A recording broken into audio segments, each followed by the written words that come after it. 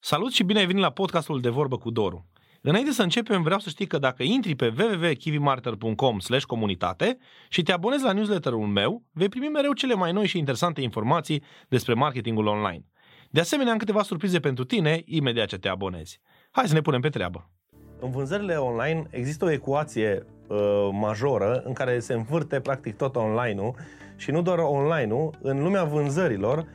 Această ecuație este baza la tot ce înseamnă vânzare. Și o să-ți arăt următoarea ecuație. Există așa, vizitatori plus, practic vizitatori ar fi vizitatori la tine pe website sau vizitatori la tine în magazin sau locul unde se va petrece ulterior vânzarea. Vizitator plus relație.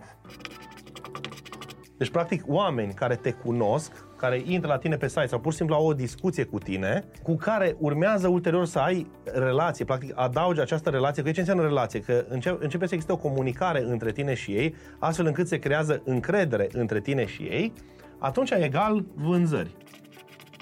Bun, și practic o să elaborăm această ecuație în cele ce urmează în acest video, dar e foarte important să înțelegi așa, cu cât ai mai mulți vizitatori și cu o relație cât mai bună cu ei, pe internet se mai zice trafic la treaba asta, cu atât vei avea mai multe vânzări.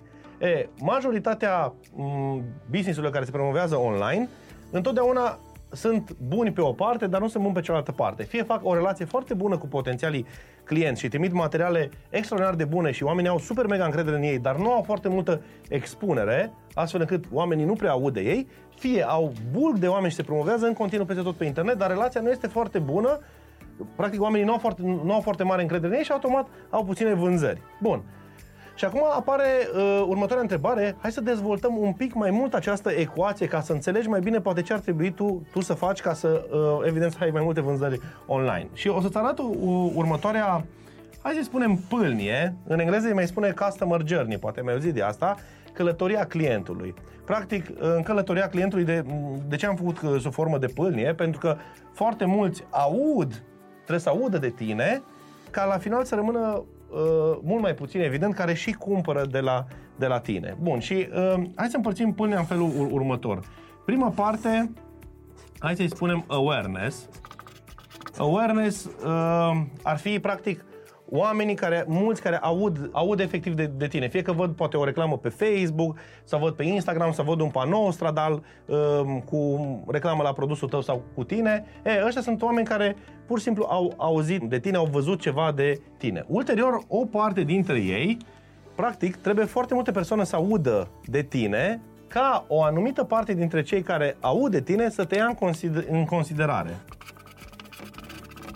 Deci, practic, prima oară oamenii trebuie să vadă de tine, ca apoi să poată să te ia în considerare. Acum să știi că pâlnia asta, dacă o mai cauți pe internet și o să cauți pe Google Customer Journey, călătoria clientului, o să vezi că există foarte multe forme în care ea este prezentată. În multe variante are chiar mai multe etape, între awareness și considerare ar mai fi interes și abia apoi că te ia în considerare. Ideea e că acum în acest video facem o variantă simplificată, astfel încât tu să înțelegi cum funcționează lucrurile, ca apoi să vezi cum se poate automatiza, iar ulterior poți să și elaborezi mai mult acest subiect. Bun. Deci, prima oară a văzut ceva de tine. I-a plăcut, i-a atras atenția într-un fel și începe să te ia în considerare. În momentul în care te ia în considerare, aici este momentul în care se creează această relație și aici este foarte important ce discuți tu cu el și ce materiale îi oferi. Cu cât îi oferi mai multe materiale gratuite și de valoare și cu cât îl ajuți mai mult pe potențialul client, cu atât va avea încredere mai mare în tine și se va duce către vânzări. Bun. Ulterior, în următoarea etapă, ar fi efectiv partea de vânzare, purchase, cum îi mai spun unii. Deci după ce el a auzit de tine, te-a luat în considerare, o parte dintre ei efectiv decide să cumpere. Iar mai departe, loializare. Bun. Și cam asta ar fi pâlnia. Bun. Și acum hai să vedem pe fiecare etapă, cam ce se face la fiecare etapă și cum se poate automatiza. Deci, am înțeles, da? Există vizitatori plus relație egal vânzări.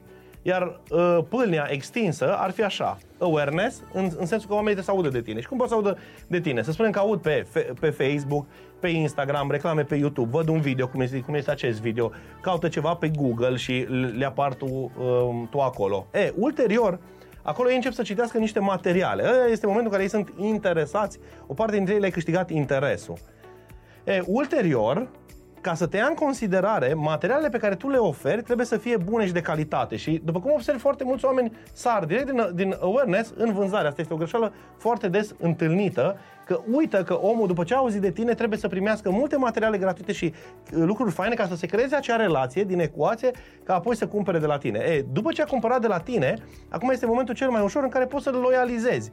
Pentru că cineva care a cumpărat de la tine deja are încredere în tine și în brandul tău, acum doar trebuie să te asiguri că el va cumpăra în continuare de la tine. Și cum faci asta? Îi oferi diverse bonusuri, faci oferte, există diverse reduceri dacă el cumpără tot mai mult de la tine. Practic te ocupi de loializarea lui. Și ăsta este practic circuitul prin care o persoană care nu te cunoaște ajunge clientul tău. Bun, și acum să intervenim la subiectul cel mai interesant din acest video. A fost foarte important să arăt această cadrare, ca apoi să vorbim despre o automatizare. O automatizare cum ar arăta? Și îți fac un exemplu. Să zicem că ai face awareness printr-o reclamă pe Facebook, da? O reclamă pe care ai descoperit tu că merge foarte bine pe Facebook, da? Această reclamă oferă un material gratuit pe subiectul tău, da? Deci hai să-i spunem, îi vom spune magnet.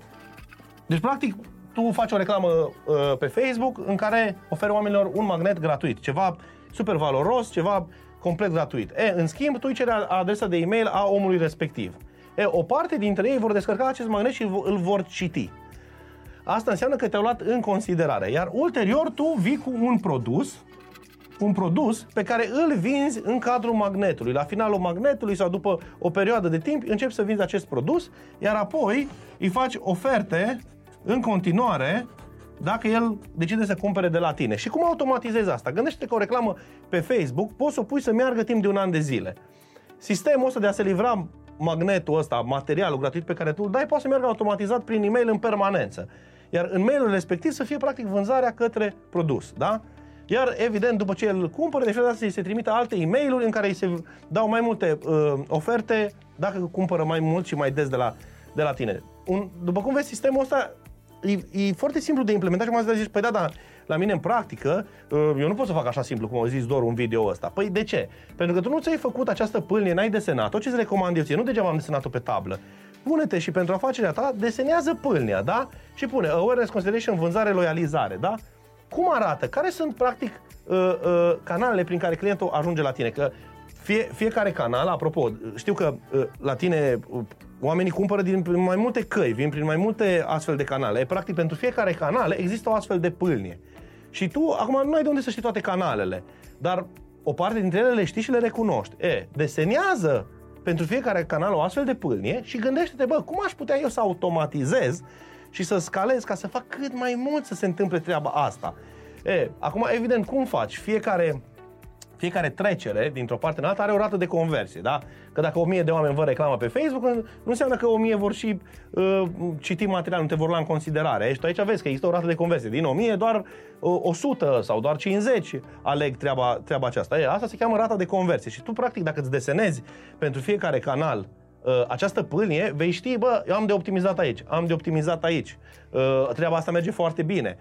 În felul acesta, tu cu timpul începi să-ți automatizezi și să spui pe pilot automat marketing online. O să vezi deseori că în practică un astfel de canal, o astfel de pâlnie merge, să zicem, timp de 3 luni, după care, dintr-un motiv sau altul, nu mai merge, că se schimbă ceva în lumea asta online-ului. Dar ce e frumos la online e că cât timp merge foarte bine și cumva poți să-l faci să meargă pe pilot automat. Bun, deci ce îți recomand să faci acum? Scoate foaia și pixul și desenează câte o astfel de pâlnie pentru fiecare canal de atol de vânzare și gândește-te cum poți să faci să automatizezi efectiv fiecare etapă care se întâmplă acolo. Îți doresc mult succes!